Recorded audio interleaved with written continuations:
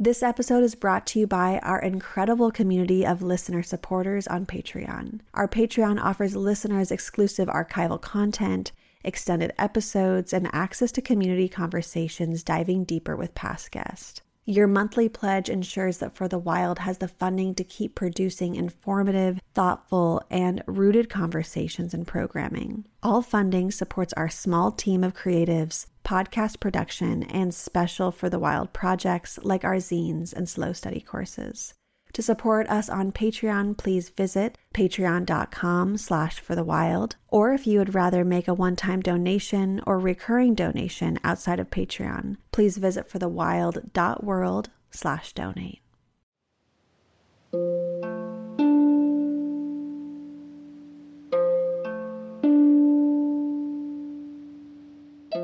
Hello and welcome to For the Wild podcast. I'm Ayana Young. Today we are speaking with KATRINA SPADE. There are more ways to care for bodies than cremation and burial. Metal caskets to embalming to the concrete box that casket is put in. All of that is this kind of perverse protecting of the body because nothing will preserve a body forever. And so being able to embrace that decomposition, that beauty of that process, which is creating soil all over the globe, which means new life is created out of death. KATRINA SPADE is the founder and CEO of Recompose, a public benefit corporation leading the transformation of the funeral industry. KATRINA is a designer and the inventor of a system that transforms the dead into soil, aka human composting. Since founding in 2017, KATRINA and Recompose have led the successful legislation of human composting in Washington state in 2019. Recompose became the first company in the world to offer the service in December of 2020.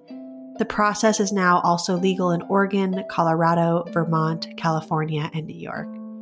KATRINA and her team have been featured in Fast Company, NPR, The Atlantic, BBC, Harper's Magazine, and the New York Times. She is an Echoing Green Fellow, an Ashoka Fellow, and a Harvard Kennedy School visiting social innovator.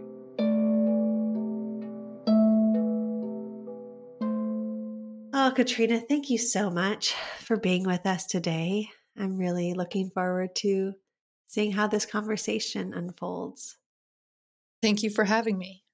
So I am thinking about how we want to open this potentially winding conversation. And I think I'd love to start with a really solid understanding of what Recompose does and the design behind your work. So if you could offer us some insights into what the Recompose process is and the design and practice that went into making this a reality, that would be really wonderful. That's such a good place to start because Recompose was inspired by lots of different things, or I guess by a few very specific things. And especially without the benefit of visuals, it's really good to get into the what we do and the process. So I guess, I'll start with the inspiration. I mean, I was about a little over 30, setting the scene for you. It was 10 years ago. I was in graduate school for architecture, and I had one small child. I had two small children, but one of them was just a couple years old. And so he was growing up on that very obvious day to day, the kid is getting older right in front of my very eyes situation.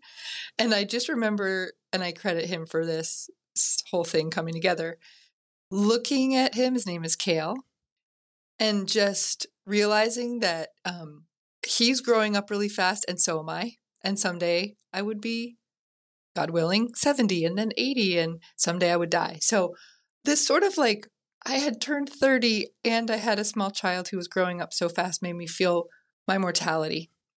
And then because I was in graduate school for architecture, I had the luxury of thinking about design, thinking about systems that humans create and have created. And because I was feeling my mortality, I started to look into the American funeral industry, which is just a fascinating industry historically and sort of systems wise. So that sort of was the groundwork for how Recompose came to be. So I started to think about my own body and what would I want when I died. Very simple question, very personal, and again, connected to design, but also just like what would I like to have? And I come from a family that's not religious, so I don't have a faith tradition that leads me to a particular choice. And so I was looking at, the two main options we have in the US, cremation and conventional burial. And I use conventional instead of traditional. I can come back to that, but very specifically. So conventional burial is where body is embalmed and buried typically in a casket, which is then placed in a concrete grave liner, which is then in a cemetery with a headstone. And so that's when I say conventional burial, that's what I mean. And so cremation and conventional burial were, and I guess still are, the two main options that are widely available in the US. And I knew I didn't want either of those. And I pretty quickly found out about a practice that is typically called natural burial or green burial. This is something that's practiced all over the world today. It's part of many faith traditions. It is different from conventional burial because you're placing the body into the ground with limited additional stuff. So typically in either just a shroud or a pine box, the body goes into the ground in that shroud or that pine box, and it's a way for nature to take back that person's body. And really, I think in a lot of ways, a perfect funeral option, natural burial. So when I found out about that option, I thought that is beautiful. I'd much prefer it to cremation or conventional burial. But I love living in cities, and so do billions of people around the globe. So again, from a design perspective, the question I started to ask was, how would the inspiration, like how can natural burial as inspiration become appropriate for those of us in urban settings, knowing that natural burial does take land. You need land for any type of burial. And so that was really the first main inspiration for Recompose, was placing a body into the earth and letting nature take over.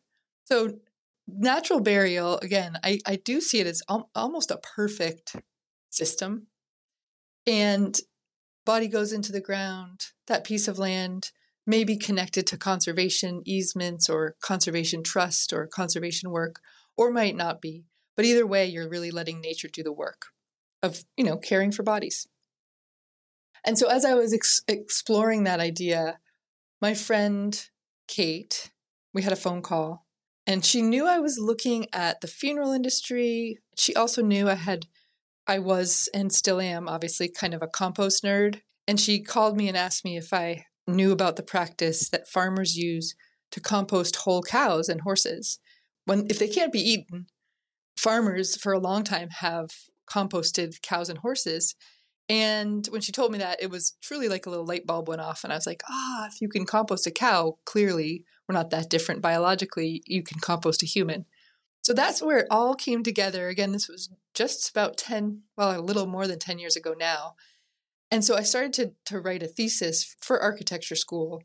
It was a place in which we would compost humans and transform them into soil.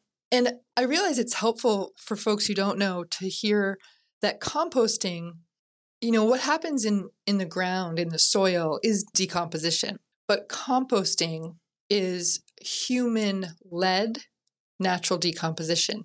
And it's typically a way to accelerate what would happen naturally, either out, in the forest or under the earth. So when you say composting, it's not just what nature would do in a burial ground, in a graveyard.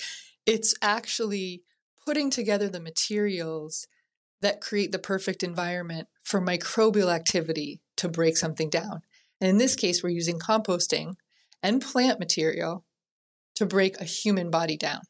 Yeah, I want to hear more about this specifically. And there was a article called Life After Death, What Human Burial Options Will Look Like in a Sustainable Future by Joan Miners. And she writes, quote, Spade's design features human-sized honeycomb-shaped vessels stacked 3 high in a tranquil indoor garden-like space open for family visitation. using a balance of wood chips, alfalfa, straw, and airflow to create the optimal environment for microbial decomposition activity. She's already producing usable, biohazard-free compost, end quote. So yeah, I'd love to hear more about the tangible material process of this. And even if you could get into the specifics of sourcing materials, et cetera, that would be really interesting to hear. So that was actually a beautiful description of Recompose.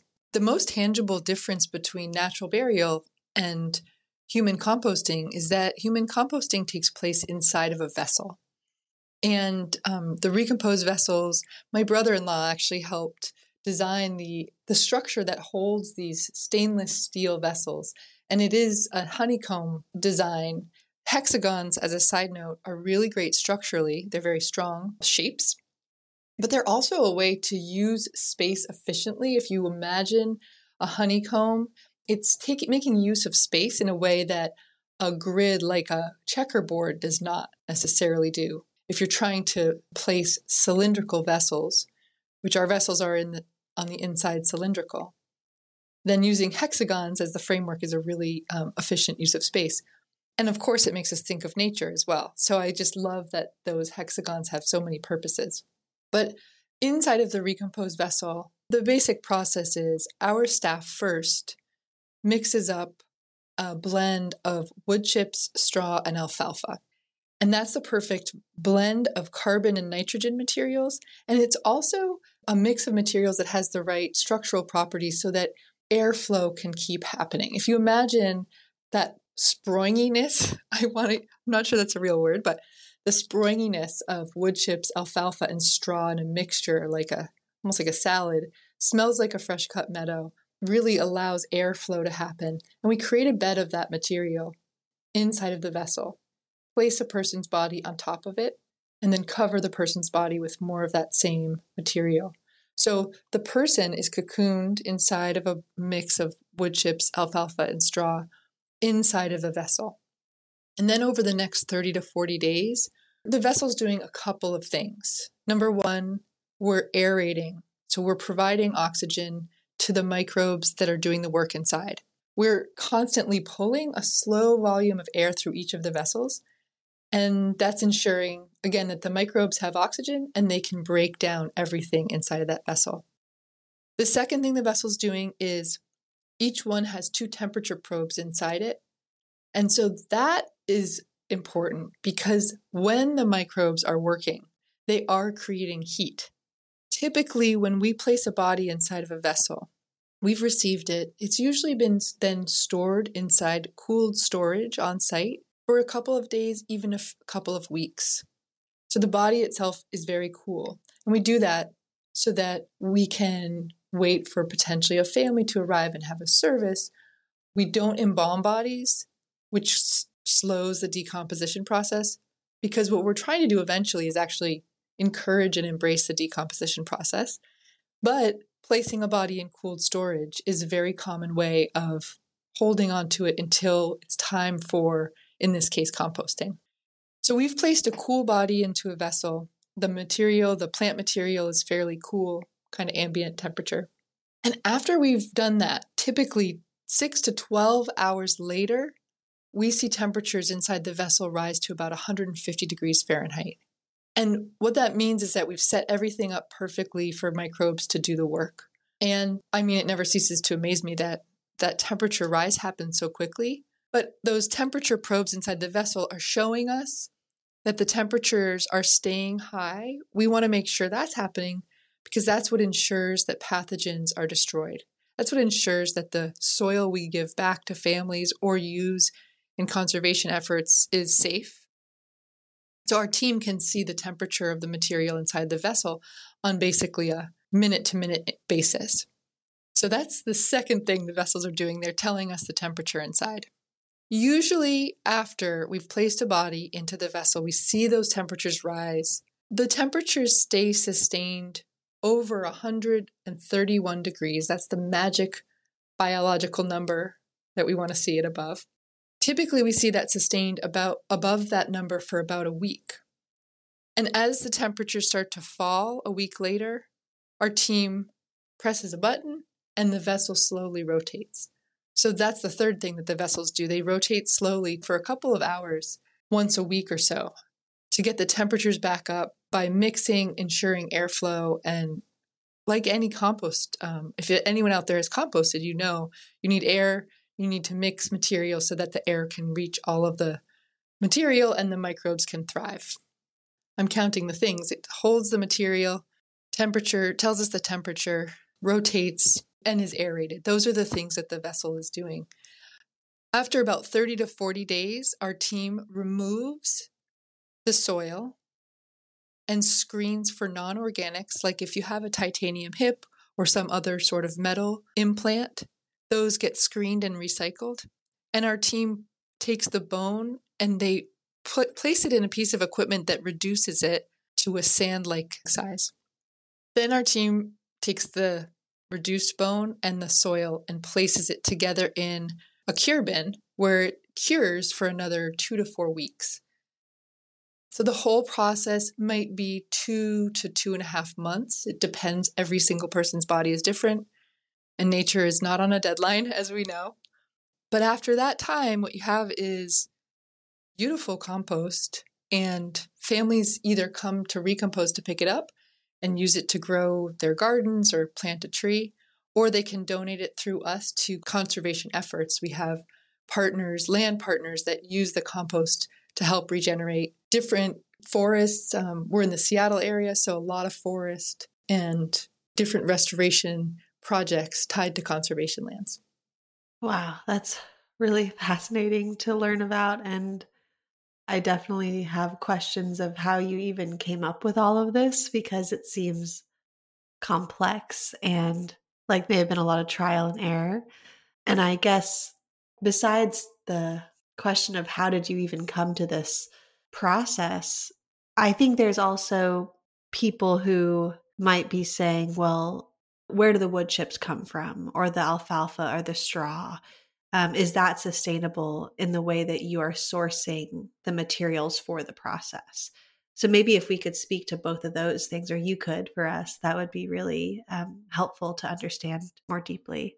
Well, in terms of the materials, the wood chips, the straw, the alfalfa, we're always looking to improve that. I would say that's a big kind of last to-do list for Recompose, is to really dial in on where we're getting those materials, whether it's ideally locally, regionally, and then where is any kind of processing of those materials coming in. For example, the straw we use is chopped to a couple of inches. And so we were just discussing, in fact, a couple of minutes ago in the team, when it would be time or make sense to start chopping that straw on site instead of buying it chopped already. So those are ongoing discussions, and they're actually all tied to the question of really the carbon footprint of this death care option. I started thinking about this because I suspected that cremation and conventional burial had carbon footprints that were too big to be comfortable, for me in terms of aligning a death care choice with the way I've tried to live. But to be fair, I wasn't first thinking about the carbon footprint. I was first thinking a little bit more conceptually, I guess, than that. Like, I felt like cremation was a little bit wasteful. I'll have something left when I die, right, in my body, even if it's small and withered at that point. Like, how can I give that back rather than burn it up? So that was the sort of conceptual thinking there. And then on the conventional burial side, I knew I didn't want to place, stuff is the best word. I don't want to judge it and say it's waste, because if you love the idea of burial, then a casket isn't waste at all. But I didn't want to place stuff in the ground, and I didn't have a whole lot of interest in having a headstone in a cemetery. So as I continued to research, I found out that both of those options, cremation and conventional burial, have almost the same carbon footprint. Because on the one hand, you've got cremation with the burning of fossil gas, and on the other side, you've got the manufacture and transport of caskets and grave liners and headstones, and then the upkeep of the cemetery, mowing and watering kind of forever, right? Those two practices have their own carbon footprint. What I love about human composting is you avoid the footprint of the manufacture and transport of all that stuff, and the upkeep of the cemetery, and you avoid the burning of fossil fuels. But we're also sequestering carbon into the ground, into the soil where we want it. It's not going into the air.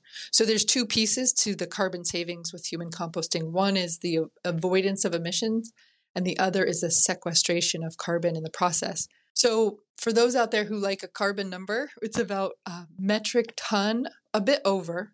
It's a metric ton plus of carbon saved per person who chooses to be composted versus cremated or buried in the conventional way. And that can add up over time as more and more people choose it, for sure. When we think about plant material and where we're getting that material, all of that goes into those calculations. Our team is working on calculating those numbers again, because we've adjusted lots of the equipment over time. We want to make sure we've got accurate numbers.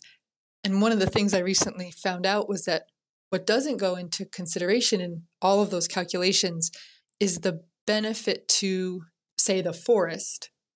If the compost is going to the forest, that carbon benefit of growing those trees is not taken into consideration. So good news, I suspect the number will be higher. And in addition, we're always looking at things like how far is that plant material coming from, that straw, those wood chips. And I realize, you'd asked about a little bit more about the design process, and I love talking about it. I don't know how accurate this is, but I'll float it by you, see what you think. I went to architecture school late, and I was like a dabbler in design. I just liked moving things around on paper, or honestly moving furniture around in my living room, and I just liked thinking about how spaces affect me and people around me. But it took me forever to realize, there are careers in design. You can go and become an architect. And went back to school after I was already 30, which is fairly late for something like that. I tend to think all of us are designers. Even if for the people who are I just wake up and that's not the thing I think about. I don't think about the clothes I wear or the way my house looks. Kind of feel like even that is a design choice. And we're always all kind of constantly designing our lives.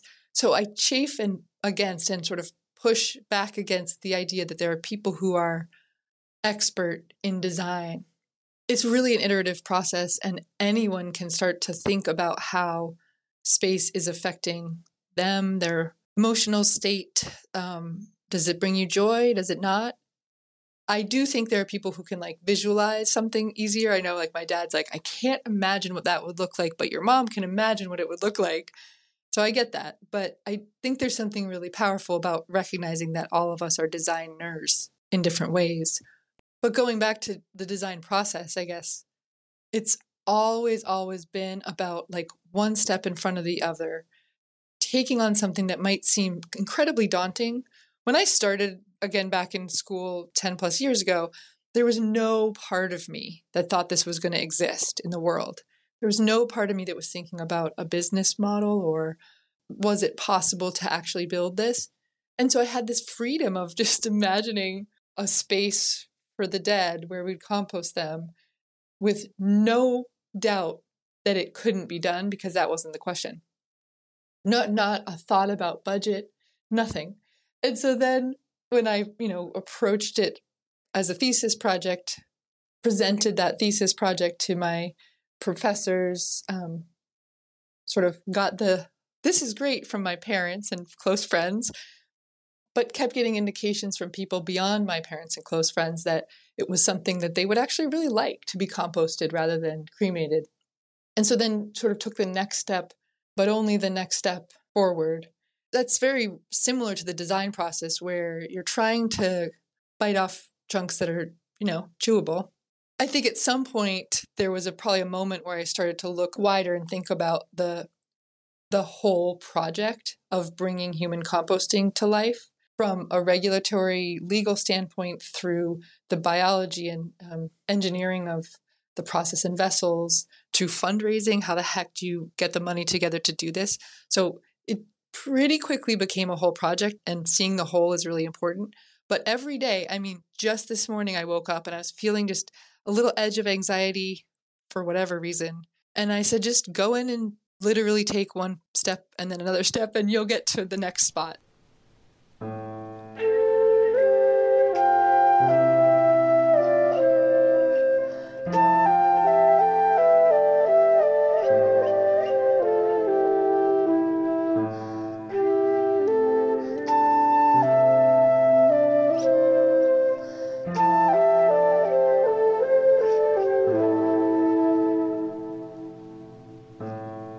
Next week I'll be in flight, turning sea into the night. It was carved into the stone that one day we'd be alone. Time has come to shed a rose, unweaving all that we once chose, chewing on forbidden fruits, and remembered there are roots.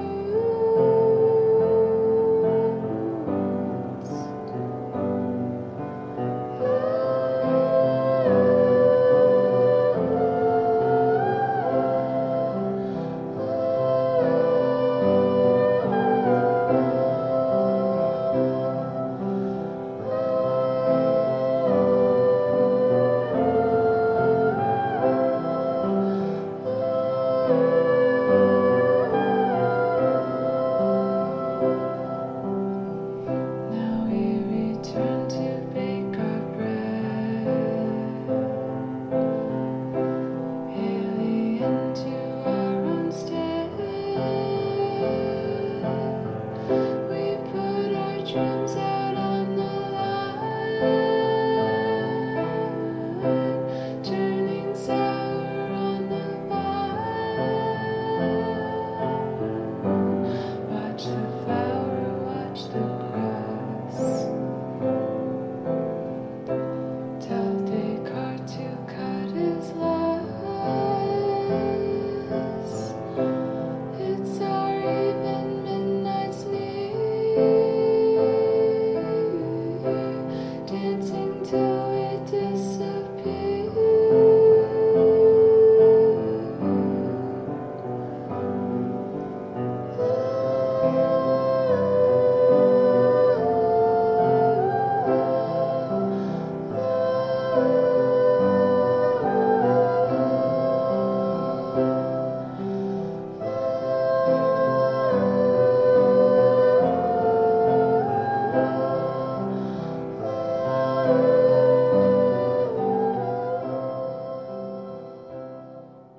Just thinking about how huge the funeral industry is. Back to that article, Life After Death, What Human Burial Options Will Look Like in a Sustainable Future. Joan Myers also writes, quote, conventional burial commonly cost American families between $8,000 and $25,000. In the US, the Green Burial Council reports the custom also results in an estimated 64,500 tons of steel, 1.6 million tons of concrete, 20 million feet of hardwood, 17,000 tons of copper and bronze, and 827,000 gallons of toxic formaldehyde, methanol, and benzene embalming fluid being placed underground with the deceased. That's not to mention the lead, zinc, and cobalt used in some casket designs that might also leach out into the surrounding environment. End quote. Whew, that's a lot to take in. It doesn't surprise me, but it does still feel shocking to see those numbers. And yeah, how do you subvert this or these truths without falling back into the profit traps of what is $1 billion funeral industry? Well, I mean, first of all, it helps that I didn't do this for the money or as a business plan. I see money, we are in this capitalist system, and I see those funds as fuel to make this exist. And I've had to reconcile that existence within the capitalist system. And I'm still not very comfortable with it all. And I've decided that the most useful, maybe, thing I can do with my life is to make human composting exist as many places as possible. So if that answers your question about the billion-dollar funeral industry, that's a start of it anyway.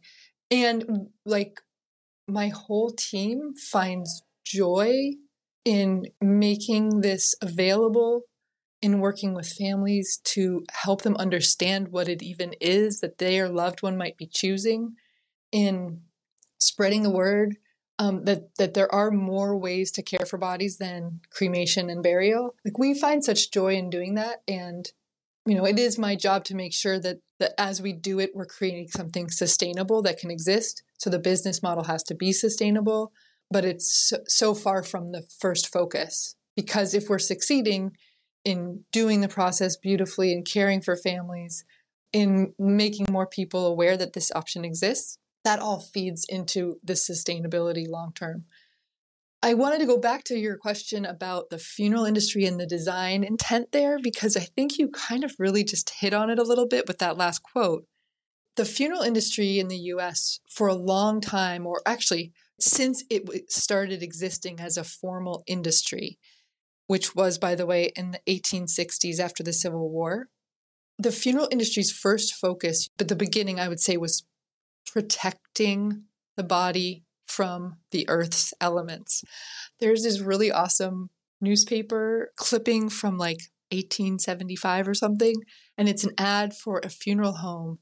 And the ad is about how we can protect your loved one's body from the earth, which, it is the precise opposite of what we're trying to do at Recompose, where we're trying to embrace, or not even trying to, we 100% embrace the earth's process.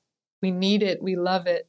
It's what we're, trying to mimic and replicate and embrace. Metal caskets to embalming, to the concrete box that casket is put in almost every cemetery around. All of that is like this kind of perverse, like, protecting of the body, which, by the way, you can't do forever anyway, because nothing will preserve a body forever.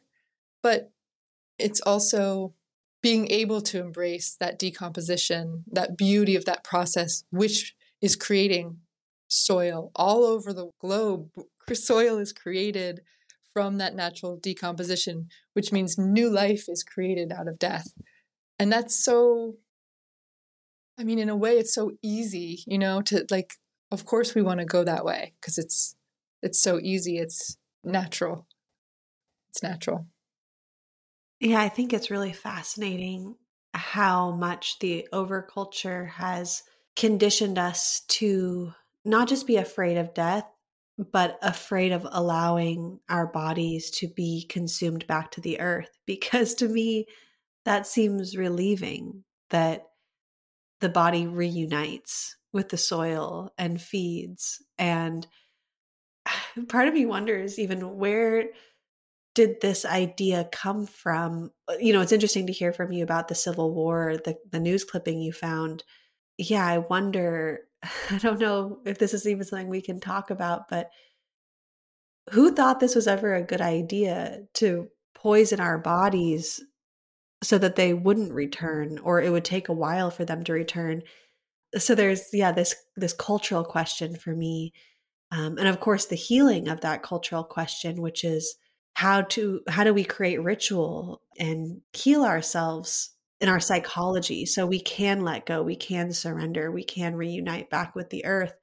And then maybe one more tangent on this is, I find it really interesting how, of course, we don't want to let our bodies go back to the earth, and we don't really want to let any of our legacy go back. And when I say we, I'm kind of talking about the over culture, the dominant culture. I think about buildings, and there's, we put formaldehyde in plywood, we put formaldehyde in our bodies. We don't want to let the buildings we build rot, although they still will rot. The tendency to want to cling to our short lifespans, or the lifespans of what we touch in this world. I'm just really trying to sit in the complexity of what our belief systems are and our value systems are in order for us to be so afraid to let things surrender back to the bigger process of life and death. So I know this is a bit esoteric, but I'm just trying to get to the root of what has even led us here to begin with. Yeah, it's fascinating. Two things come to mind. One is just that a few years ago, after grad school, I kept trying to feed the idea and step by step the idea, get it somewhere. But for a long time, it was very much a concept. Like for years, for 6 or 7 years, it was just a concept. Now it exists, but it didn't for a long time. And so I would be talking about it and often getting press from just the fact of the idea, which, by the way, is fascinating if you think about that. But then I remember this one email I got from someone who was like a tech guy who was working on a mortality fix. So like, let's solve for mortality. And he was really, really mad. I'm not sure really why he was bothering to get mad, but he was really mad that I was working on this because it went against the idea of like fixing mortality, which is a very, very tech bro kind of thing to tackle. But and I feels related because I'm just like, I know none of us want to lose anybody. And frankly, I am not yet comfortable with the idea of my own mortality. Full disclosure, I'm trying, but I haven't gotten there. But like, I also know that I don't want to live forever. So it's interesting to me that people are trying to make it so you could live forever. I think that's actually really beyond.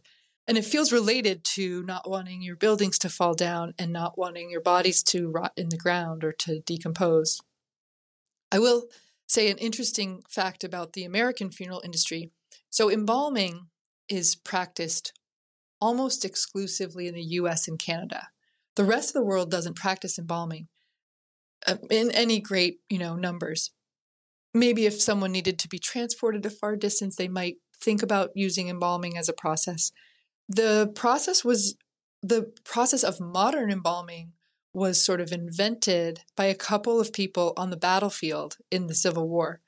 And they found that they could charge soldiers before battle.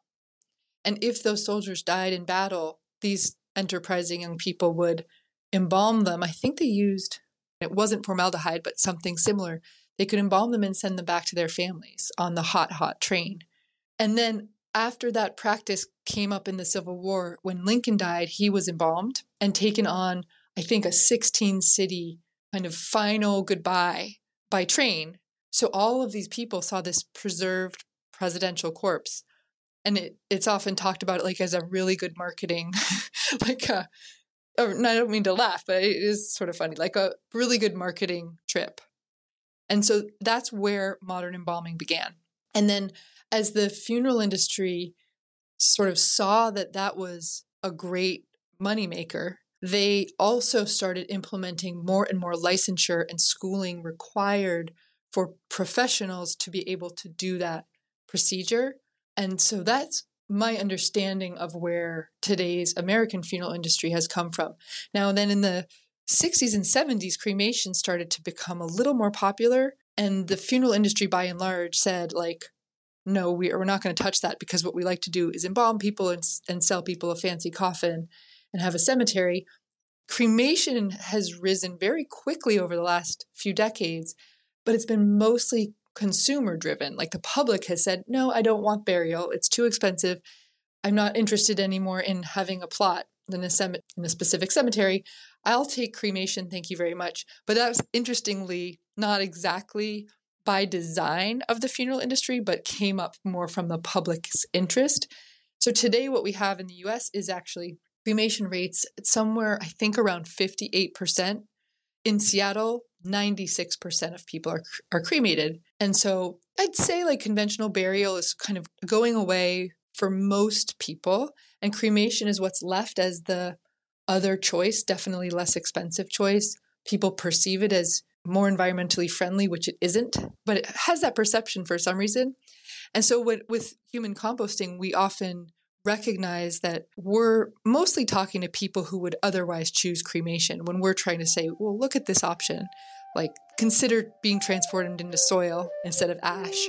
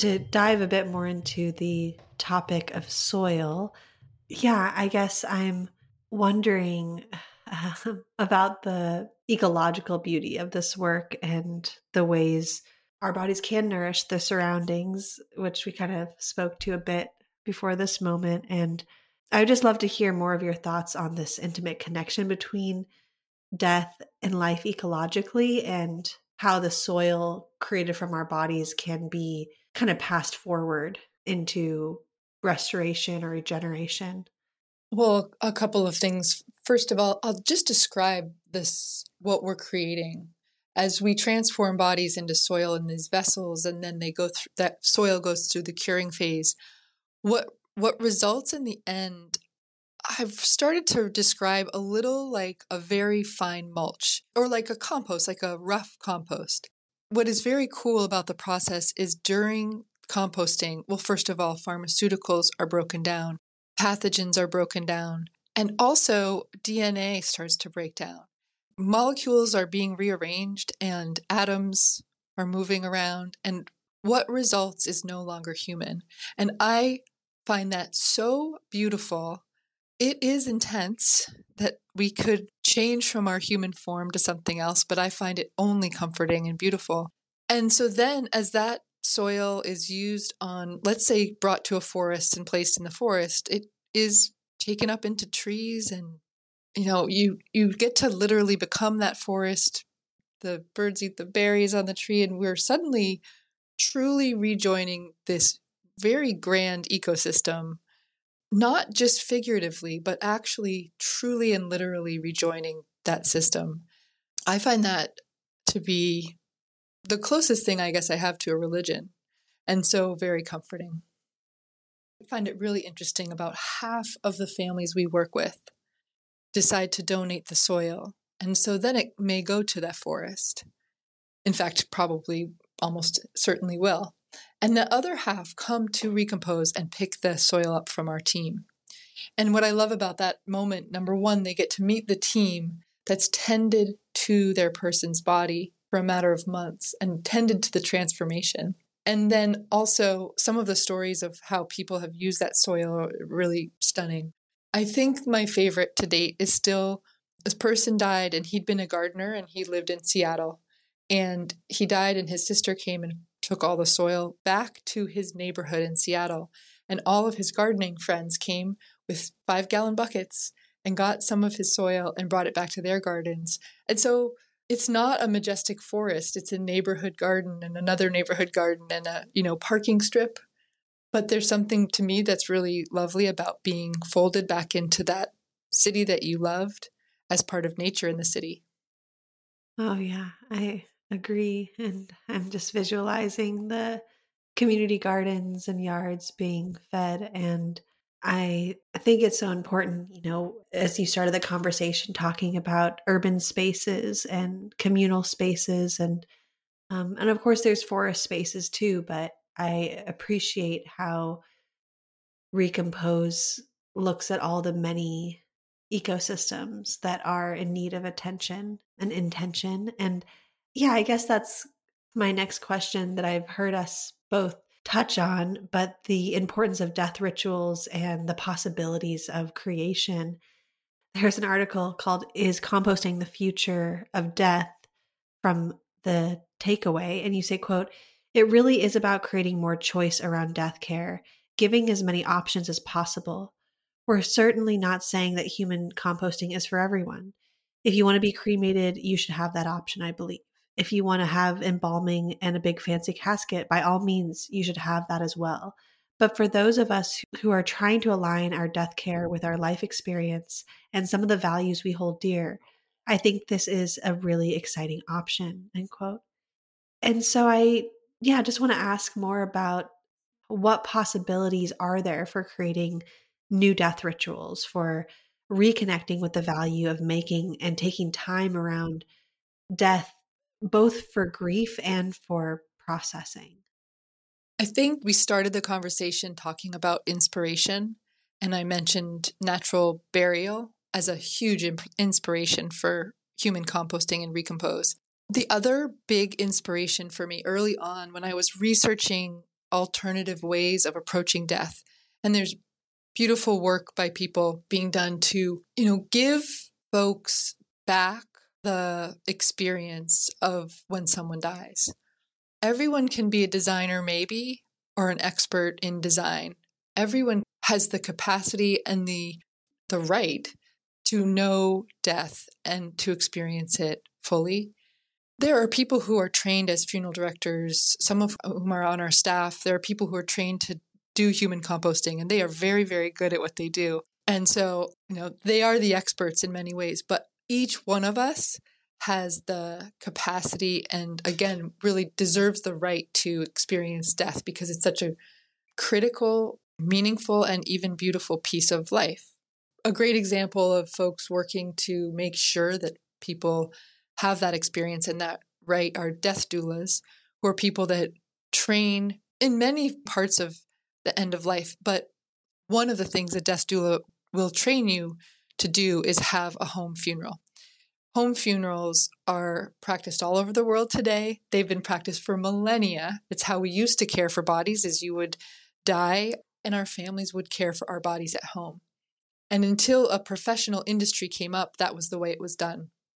And so home funerals today are a way to say, wow, there is a lot to be gained emotionally by practicing that, by having a person's body at home after they've died. When my mother-in-law and my brother-in-law died separately, a few years apart, after each of their deaths, we had their bodies at home for a number of days, in fact, which is perfectly legal and perfectly doable, but so many of us don't know that's possible. I happen to be part of a family on my girlfriend's side that knows it's possible and sees the beauty and value in doing it. And so some of that early experience I had in sitting with these people who I'd loved, their bodies there, sitting with them, watching my kids sit and interact with those people's bodies, that really informed Recompose today and how we want to consider the families and the experience of those families, and to provide them with every opportunity and encouragement to be part of the death care process. So what that looks like, here's a couple of ways that we sort of show up for that idea.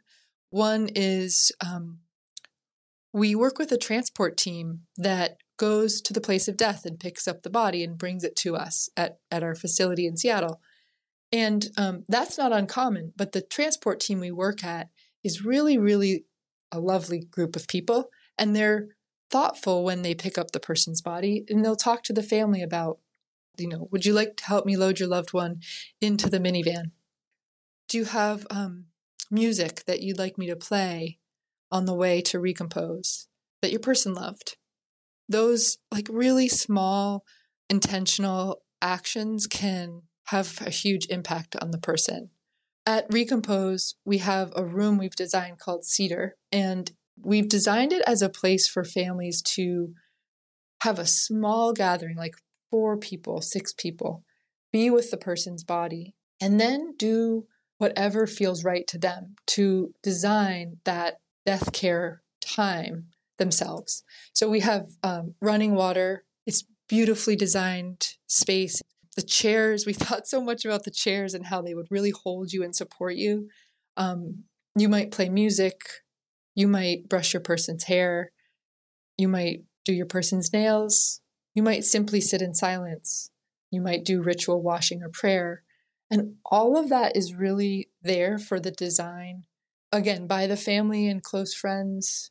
And our team is so there for helping that family and friends if they want help in designing those moments.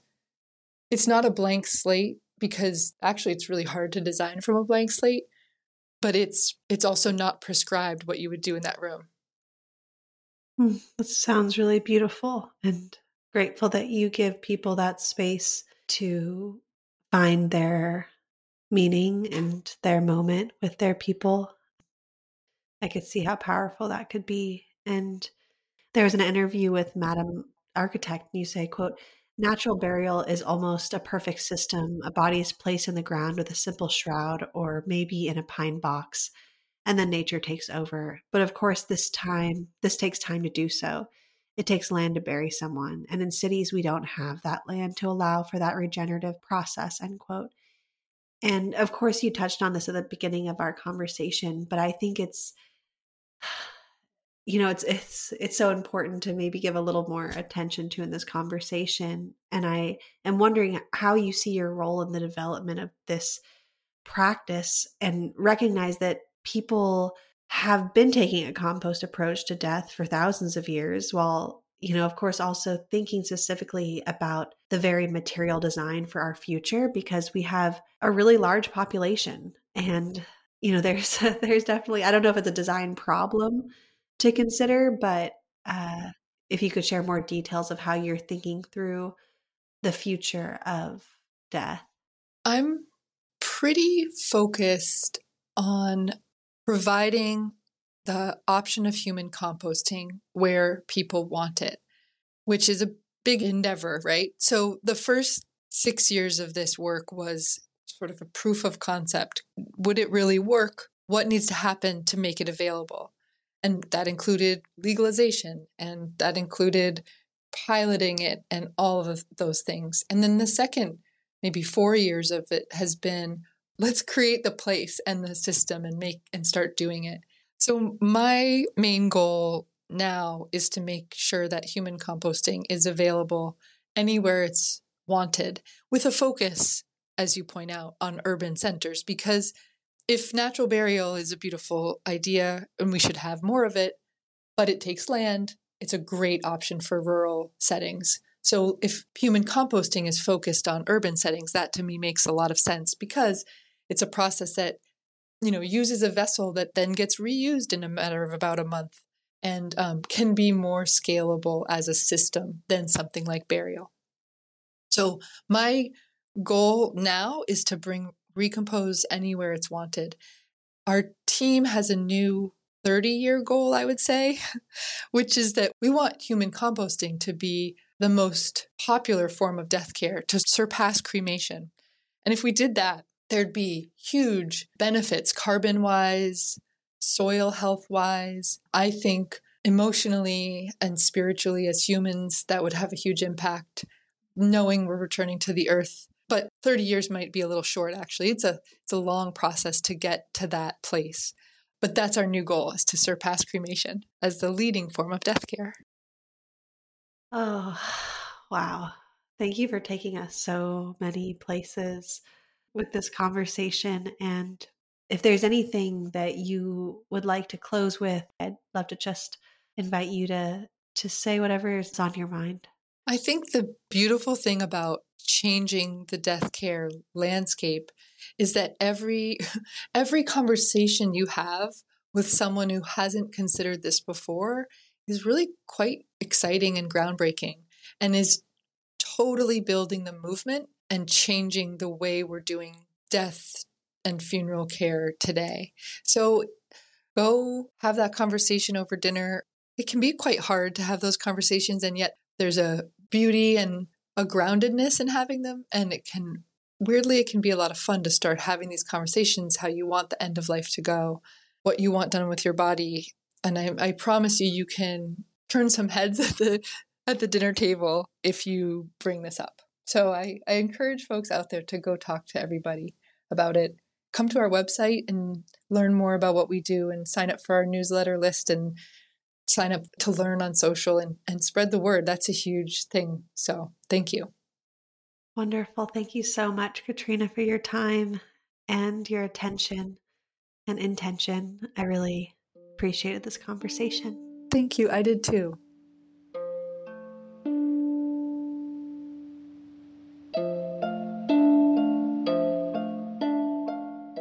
Thanks for listening to For the Wild. The music you heard today is by Yes All. For the Wild is created by Ayana Young, Erica Ekram, Julia Jackson, Jackson Krupp, and Evan Tenenbaum.